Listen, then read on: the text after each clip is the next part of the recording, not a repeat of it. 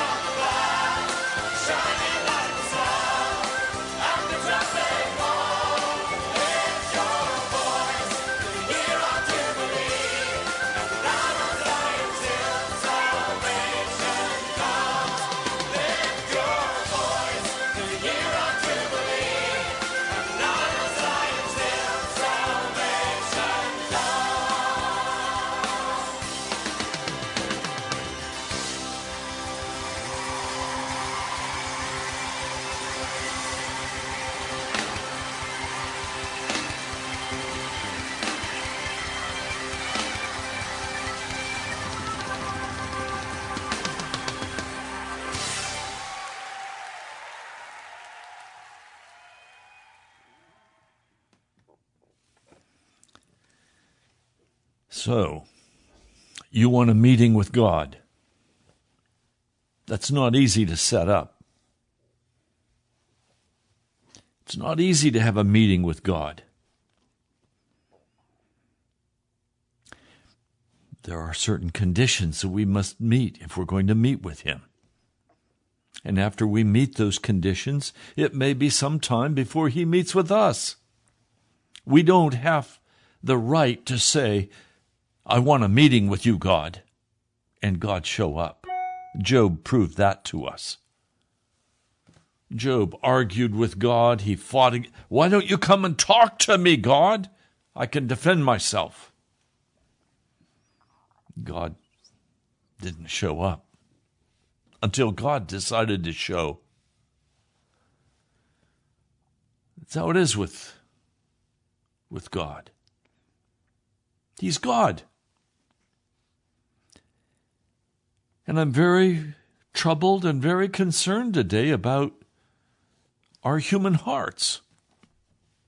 Now, please, theology is very important to me.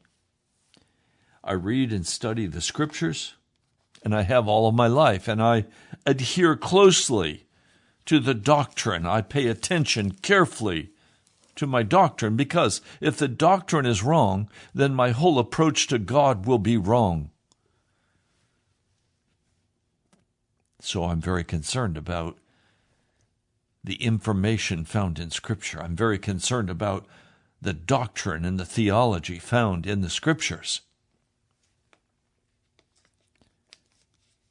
But I am also very concerned about how we behave once we have that theology, once we claim that doctrine as our own. Then how do we live that out? How do we behave? How do we deal with one another?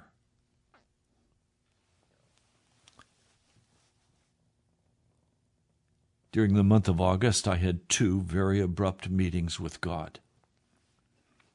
In both of those meetings, He told me exactly what He wanted me to do. He gave me my assignment. Now, I welcomed both of those meetings with God, but I didn't have a chance to say anything. He didn't give me an opportunity to dialogue in any way with Him. It was, this is the truth, do it. Okay. I'm His slave. I'm His servant. 2 years ago, the Lord told me, wait upon the Lord, and the Lord will carry you through. Rest in me, Ray. That's what the Lord said about 3 a.m. I don't know if it was audible, if it was in my heart, but it was very clear that was the word of the Lord to me. Again, there was no chance for dialogue. It was, do this, do this, do this. And He has carried me. He has financially carried me. He has emotionally carried me. He has physically carried me. It's not an easy thing to have a meeting with God. Moses was to have a meeting with God. He was called up on the Mount Sinai. And he then promptly hurried up and sat down and waited for God for 1 week before God finally spoke to him and gave him the tablet of the 10 Commandments.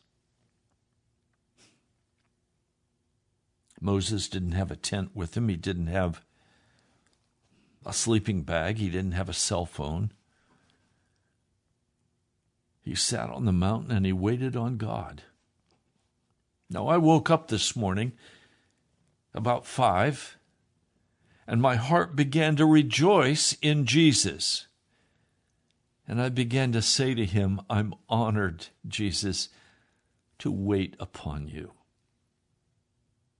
Now, I didn't go after Him and say, I need a meeting with you. I do need a meeting with God where I can have some dialogue. I'm crying out for Pentecost power, for revival in Washington, D.C. I'm not interested in a show. I'm not interested in doing something for me. I want something for his people. He's not given me that opportunity. So in my prayer time this morning, as I awakened and my heart unfolded before Almighty God, the cry of my heart was, Lord, I am honored to wait before you. And I will continue to wait. Now he has come and he's given me very specific directions, and I'm following those directions. But I'm also very aware that I have to wait on him, and that he's worth waiting for. But how should I wait upon him? Well, I want to read a scripture for you that's troubling. A friend called me this morning, and he wanted to talk about this passage. Matthew 24, begin with verse 45. Who then is the faithful and wise servant, whom the master has put in charge of the servants in his household to give them their food at the proper time? Now, could I make that very current? Who then is the faithful and wise husband, whom the master has put in charge of the family in his household to give them their food at the proper time? It will be good for that servant whose master finds him doing so when he returns. I tell you the truth, he will put him in charge of all of his possessions. But suppose that servant is wicked and says to himself, my master's staying away a long time. I've been waiting on God for a long time for a meeting. Obviously, he's not showing up. And so he begins to beat his wife. He begins to eat and drink with the drunkards. The master of that servant or that husband will come on a day when he does not expect him, and at an hour he is not aware of. He will cut him to pieces and assign him a place with the hypocrites, that is, with just the actors on the stage. There will be weeping and gnashing of teeth. So the Lord is saying, look, you're waiting for a meeting with me. Be careful how you treat your family. Be careful how you treat other people. You know, we all have deep wounds of the heart. Things have been said and done to us that have caused us harm. We've been cheated. We've been stolen from. We've been put down. We've been fought with. We've been denied even personhood. And out of that well of hurt, it's very easy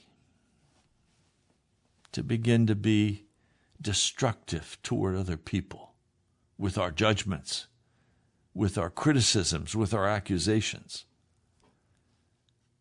But God has called us out of that. I've been sharing with you all week,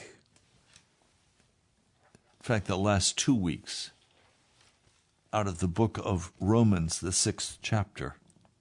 Yesterday, the great and terrible day of the Lord, and today, So You Want a Meeting with God, is still out of the series on Romans, the 6th chapter. Look at verse 12. Therefore, the sin must not reign in your mortal body to obey it in the lust of it. And you must not yield your members as instruments of unrighteousness to the sin, but once and for all yield yourselves to God as living out from among the spiritually dead men, and yield your members as instruments of righteousness for God. For sin will not rule over you, because you are not under law, but under grace. Now, those are not just words. He means that in how we relate one with another. It's possible to act in ways that will A, delay our meeting with God, or B, cancel the meeting with God, or C, cause God to come to us with words of judgment and rebuke instead of the conversation we wanted to have with him. He'll have a conversation with us that's quite painful. I don't want that for any of us.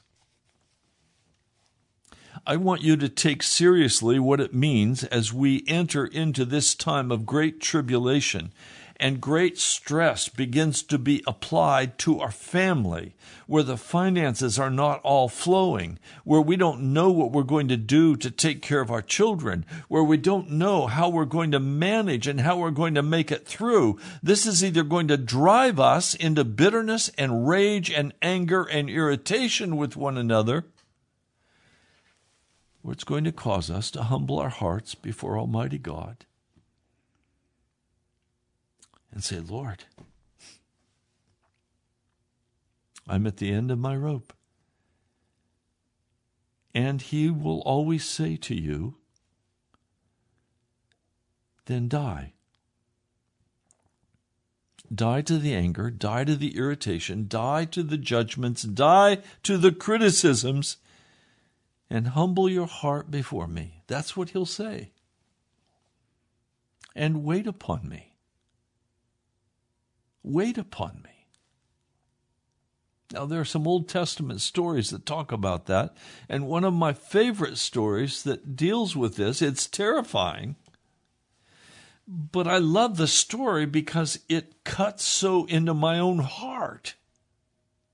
And it tells me in my own heart how I'm to relate to people who A, don't keep their word, or B, come at me with judgments. You know, I'm in a position teaching on this broadcast where some people get very angry with me and they come with pretty bitter, angry judgments. Okay, I get it. I understand that. I'd get mad at me too. But then I have to decide how I'm going to react. Yes, you heard me correctly. I get to decide which button in my emotional calendar or my emotional board I'm going to punch. I can get mad. I can get bitter. I can come back at them with judgments, and I've done all of that too many times. And God has been very displeased with me. Or I can die to that and say, wow, that person's in a lot of pain. How can I love them? How can I help them understand that they are loved? And how can I help them get their stuff right with Jesus? Now, that's a very different approach, isn't it? In 1 Samuel, the 13th chapter, we have a farm boy, a farm man. He's 30 years of age. He's been selected as the first king of Israel and Judah. He's a handsome man. He's head and shoulders taller than everybody else. He's a big hunk of a guy. He's out hunting his donkeys for his family. They've been lost. And they're valuable, so Dad asked him if he'd go and take a servant and see if he could find them. And he meets Samuel, and he has a meeting with God. Now, before this process is over, the Holy Spirit has anointed him with power. The Holy Spirit has transformed him into a new creature. He's given him signs and wonders to be certain that this is God speaking. And Samuel said, wait for me. Wait for me. I'm going to come to you at Gilgal. Wait. Don't do anything. Don't do anything. Just wait for me. Well, we find in the 13th chapter that the Philistines are angry because they've now heard that a king has been established in Israel, and they consider Israel to be their slaves. They were the arch enemy of the children of Israel. So the Philistines assemble a huge army, 3,000 chariots, 6,000 chariots. I mean, those are like the Abrams tanks of our day in our military. Soldiers as numerous as the sand on the seashore.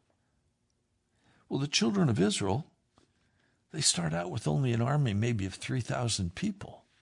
How can they face this huge army?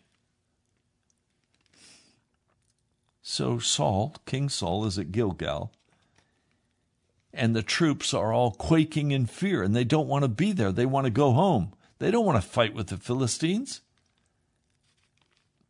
Now, Samuel had set 7 days, a week. Wait for me for a week. So here's the situation. Saul's men begin to scatter till he's left with only about 600 men. And he's supposed to take on this huge army. But he has God on his side. But then even more men begin to return home, and finally, when he thinks that Samuel has not quite come on time, he says, God is my only hope. I better offer the sacrifices to God. I better get his approval. So, not waiting for Samuel, impatient, he says, bring me the burnt offering and the fellowship offering. And Saul offers these up as burnt offerings.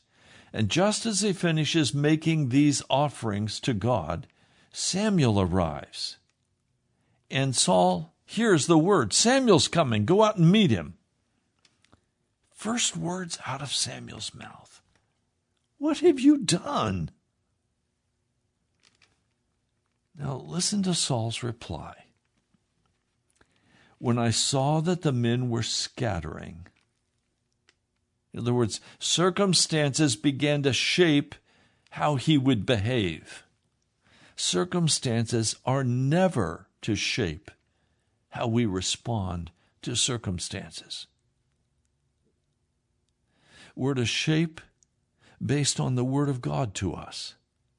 The Word of God to us is that we're to die and not walk in sin. That we've been born again, that we are walking in the Holy Spirit, and so we have the power to not respond as King Saul's choosing to respond. Now, the next thing he does, I saw that you did not come at the set time, so God, it's your fault. It's your fault. I have to do what I have to do. I expected you at this time and you didn't show up.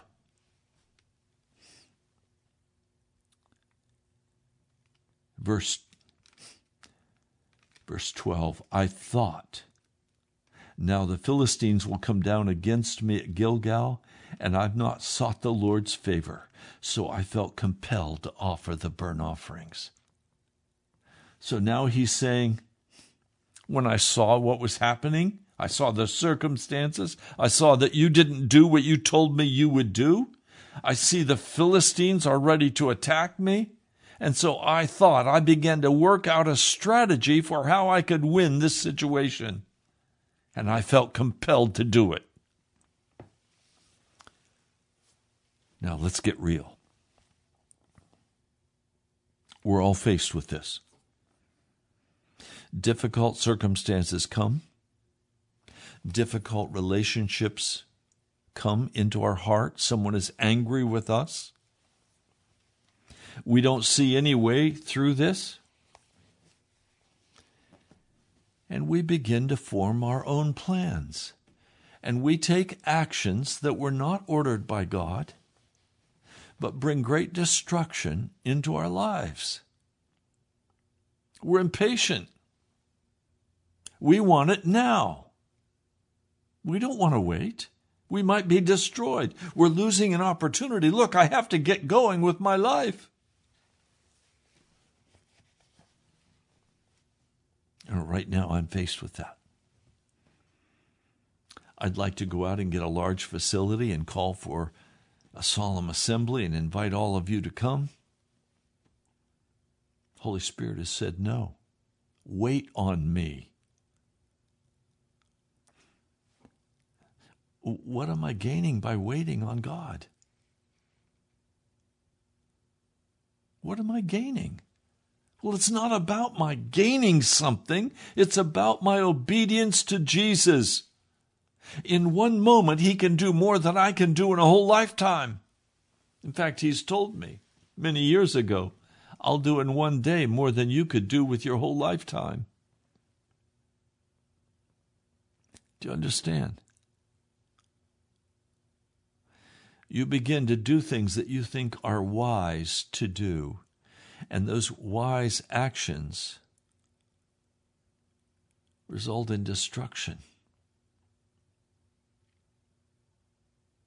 And so what are you going to do? How are you going to relate to this?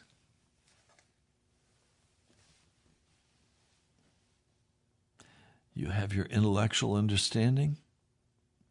You have what you think is the truth. You think you can use your wisdom and step out in action. And all the time you're waiting for a meeting with God. You just postponed it, brother, sister. You just said, I don't need your meeting, God. I'm going to go ahead and do what I need to do. And if you don't like it, stop me. Samuel says, verse 13, you acted foolishly. You've not kept the command the Lord your God gave you. If you had, he would have established your kingdom over Israel for all time. But now your kingdom will not endure. The Lord has sought out a man after his own heart and appointed him leader of the people because you have not kept the Lord's command. One wrong decision can cancel what God wants for you. Please, this is very serious. You want God to come and give you direction? Then obey and wait on him. And stop setting up your own standards and your own ideas. Well, I don't think it's a very good idea to wait on God. After all, I know what I'm supposed to do, and I'm going to go ahead and do it. It doesn't matter. Oh, it does matter. It matters a great deal. What does God want with you? Then the story doesn't stop there. Chapter 15 of 1 Samuel, the prophet Samuel comes to Saul and he says, I am the one the Lord sent to anoint you king over his people Israel. So listen now to the message from the Lord. This is what the Lord Almighty says. I will punish the Amalekites for what they did to Israel when they waylaid them as they came up from Egypt. Now go and attack the Amalekites and totally destroy everything that belongs to them. Do not spare them. Put to death men, women, children, and infants, cattle, sheep, camels, and donkeys. In other words, annihilate this wicked people. This is God's judgment on them. So Saul summoned the men, 220,000 foot soldiers, another 10,000 from Judah. So he went to where the Amalekites were, and he made war on them. He took Agag, the king of the Amalekites, in verse 8. This is 1 Samuel 15, verse 8. He took him alive. And all the people he totally destroyed with the sword. But Saul and the army spared Agag and the best of the sheep and the cattle, the fat calves and the lambs. Everything that was good, these they were unwilling to destroy completely, but everything that was despised and weak they totally destroyed. And the word of the Lord came to Samuel. I am grieved that I've made Saul king, because he has turned away from me. He has not carried out my instructions. Samuel was troubled. He cried out to the Lord all night. Oh, he was extremely troubled because he knew God was angry. Now, please understand, you can make God very angry with you. I know you've heard God loves you, God loves you, God loves you, and he does love you. But you can make God very angry with you. And he can pass judgment on you. He can cancel you. Your very life hangs in the balance in obedience to the Almighty God of heaven, to obeying the word of Scripture, to obeying the word of the Holy Spirit as it comes to you. Your life is hanging in the balance. Jonathan Edwards, he said the sinner is hanging over the fire of hell on a spider thread.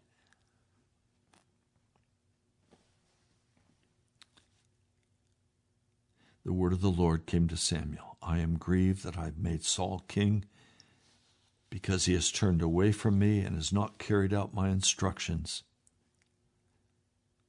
And Samuel is so troubled,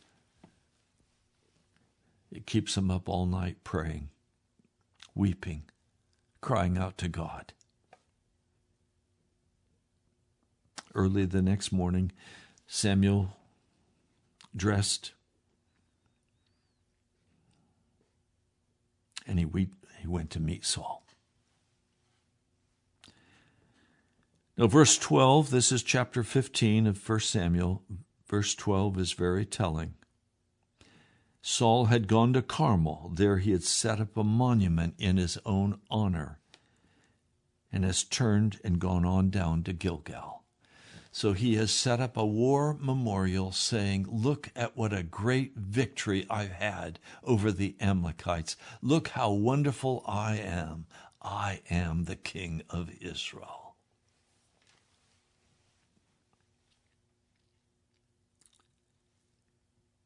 When Samuel reached him,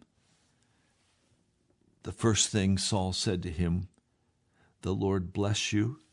I've carried out the Lord's instructions. But Samuel said, what then is this bleating of sheep in my ears? What is this lowing of cattle that I hear? And Saul answered, the soldiers brought back from the Amalekites. They spared the best of the sheep and cattle to sacrifice to the Lord your God, but we totally destroyed the rest. Stop! Stop!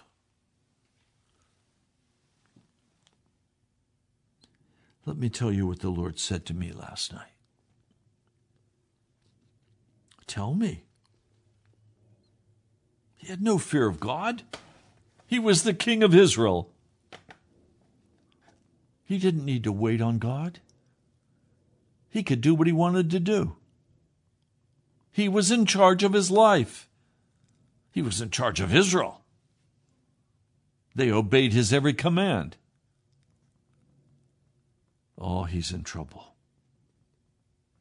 Saul said, although you were once small in your own eyes, did you not become the head of the tribes of Israel?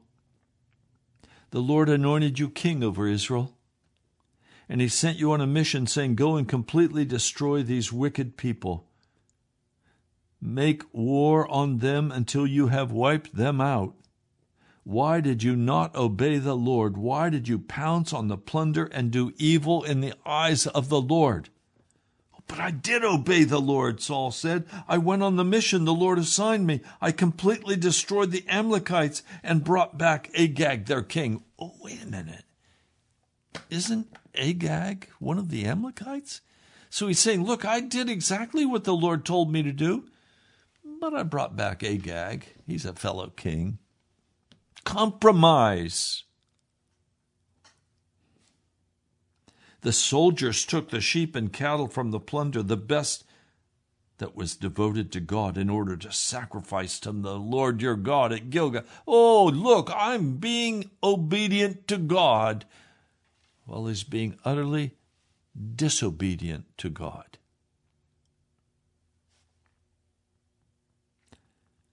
Does the Lord delight in burnt offerings and sacrifices as much as in obeying the voice of the Lord?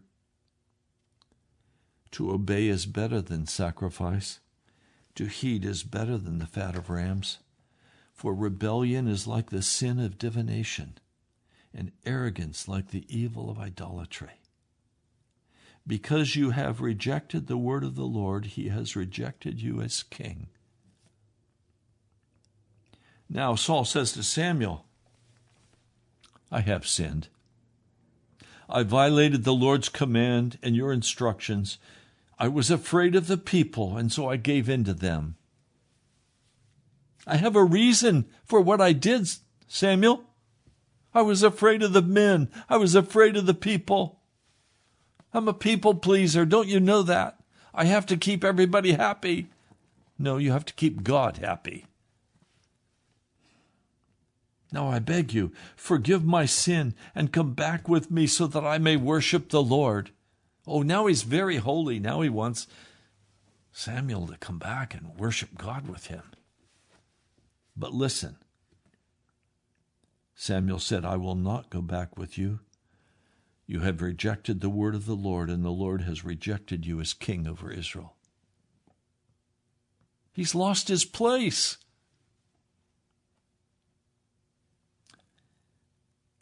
As Samuel turned to leave, Saul caught the garment, the hem of his robe, and it tore. And Samuel said to him, the Lord has torn the kingdom of Israel from you today and has given it to one of your neighbors, to one better than you. He who is the glory of Israel does not lie or change his mind, for he is not a man that he should change his mind.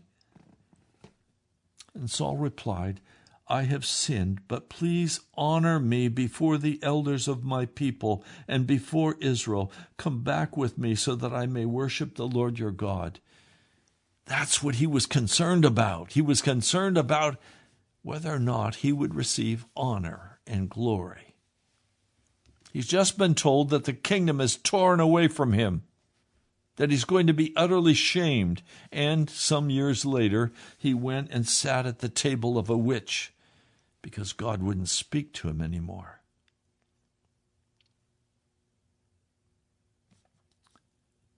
I love the story of King David in Psalm 23. He went and sat at the table of the Lord.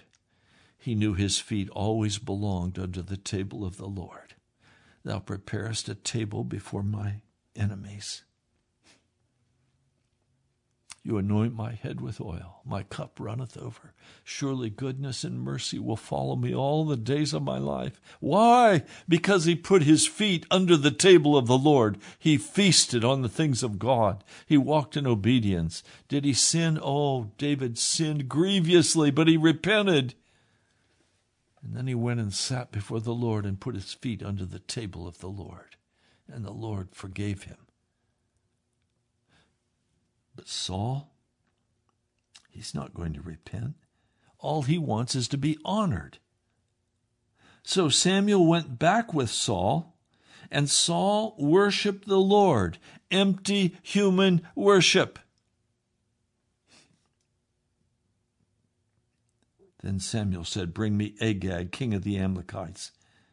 So he came. Agag came confidently, thinking, surely the bitterness of death is past. And Samuel put Agag to death before the Lord at Gilgal. Now that's Holy Spirit worship. Are you sure you want a meeting with God? Are you sure you want to hear what God wants to say to you?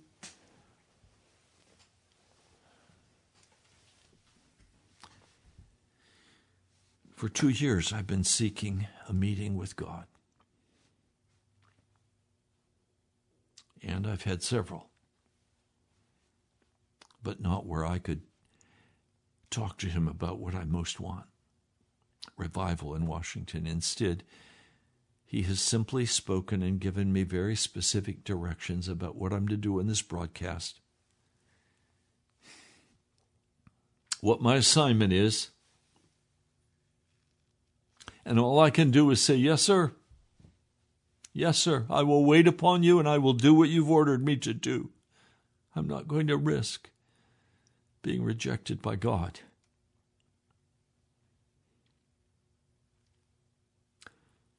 Some of you don't like something and so you're gone. I talked with another brother this morning and he was saying to me, we've spoken the word of the Lord to so many people and we've done such acts of kindness and we've poured out our hearts for people. And then they turn around and leave. They walk away. I've done the same for many years. And I've watched as people turn and walk away. Angry.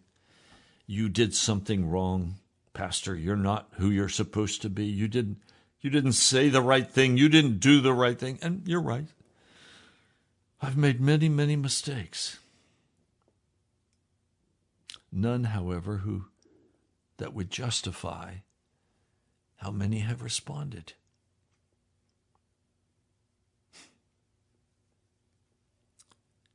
In the church, we shoot the wounded. We curse them. We desert them.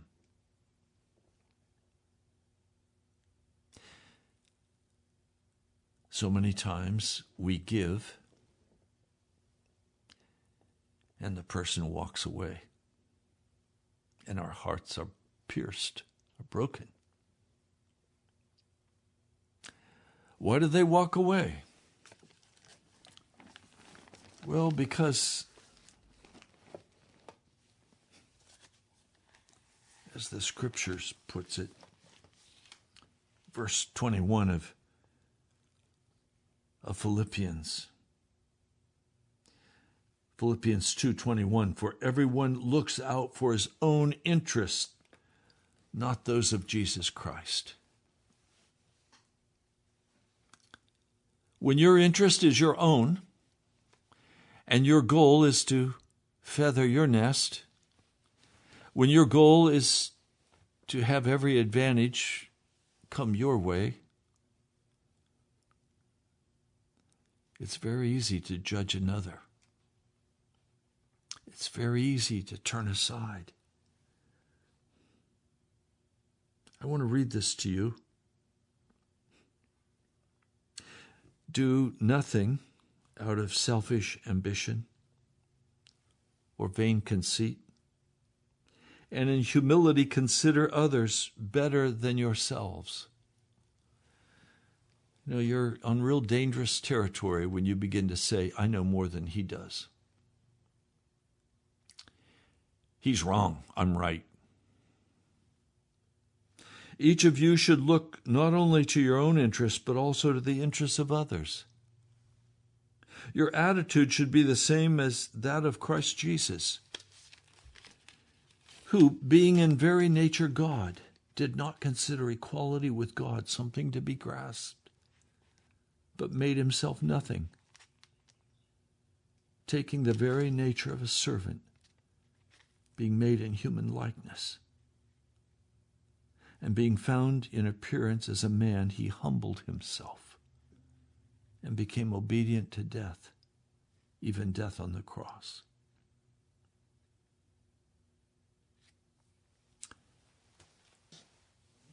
We're called to work out our own salvation with fear and trembling, and to know that it's God who is working in us to work out that salvation.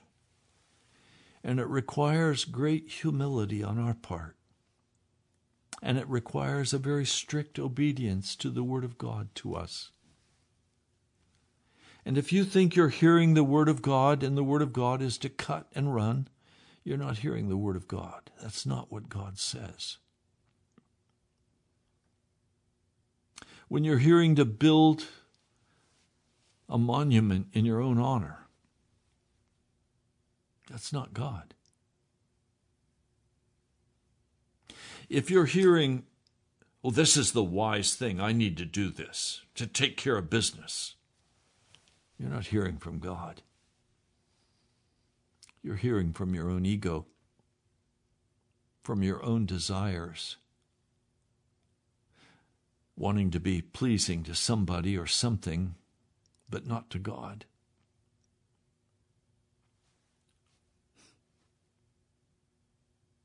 Such pain and such hurt caused, such sin committed, as we walk away from what God has called us to and fill our time and our energy with self.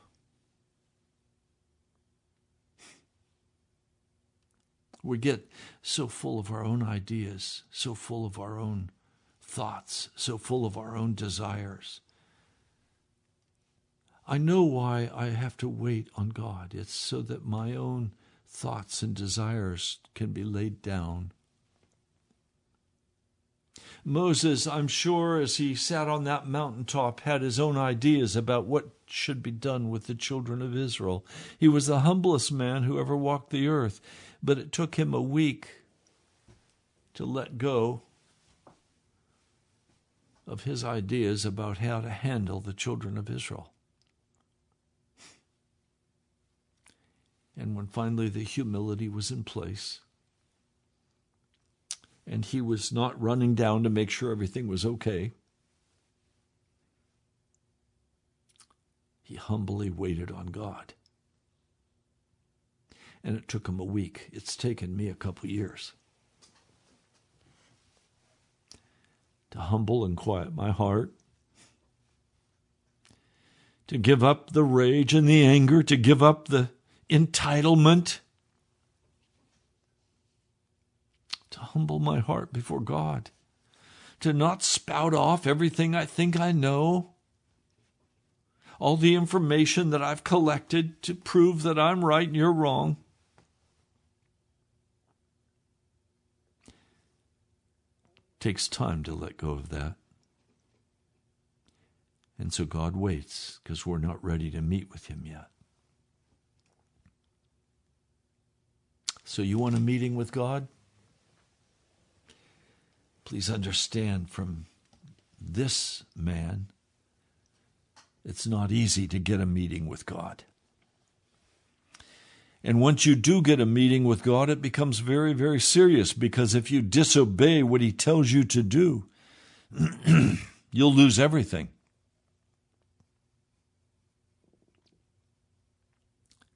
And it's so easy to be deceived. Seducing spirits coming and whispering lies into our hearts. It's so easy to be deceived. The devil knows what our heart's desire is. So if he can seduce us away from simply waiting on God and his word to us, he'll do it. He'll get us into sexual impurity, or he'll get us into arrogance. He'll get us into fighting with our family. He'll get us into something so that God says, I don't think you're ready for a meeting with me.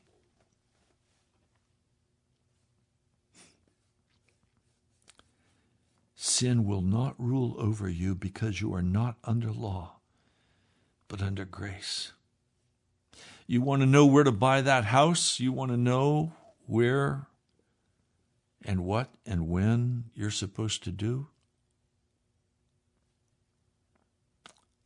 And wait on God. Wait on the Lord. And as you wait, your heart will grow still. Your heart will be humbled. You'll get back on track and back doing what you're supposed to be doing. And when you're ready, you'll have that meeting with God. And He'll make plain to you out of the Scriptures, from a brother or sister, or a direct dream or vision, or even the direct word of God to your heart.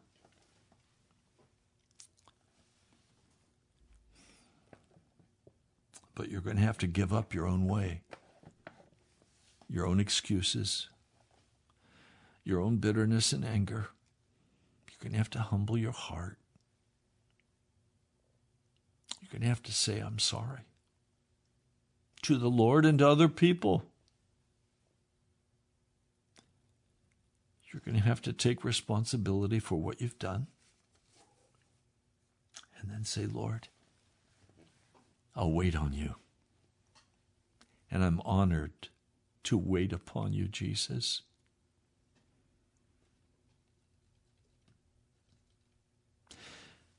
Well, you've been listening to Pilgrim's Progress. I hope today's been helpful to you. I hope it will help make your life a little more real, that you'll wait on God, that you'll not be impatient with Him. 2 minutes.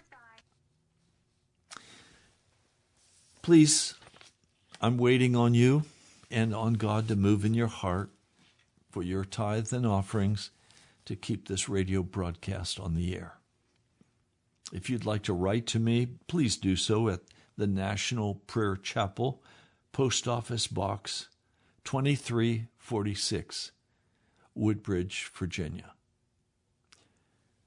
The National Prayer Chapel, Post Office Box 2346, Woodbridge, Virginia, 22195. You can also go to our webpage, nationalprayerchapel.com.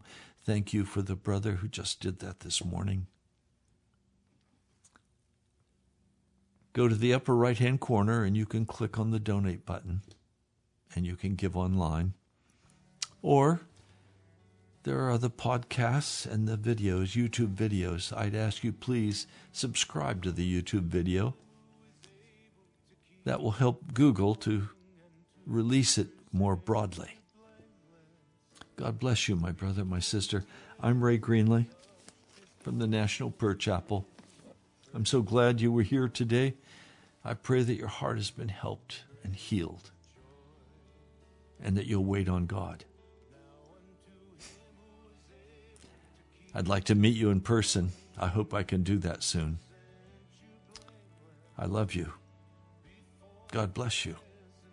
I'll talk to you soon.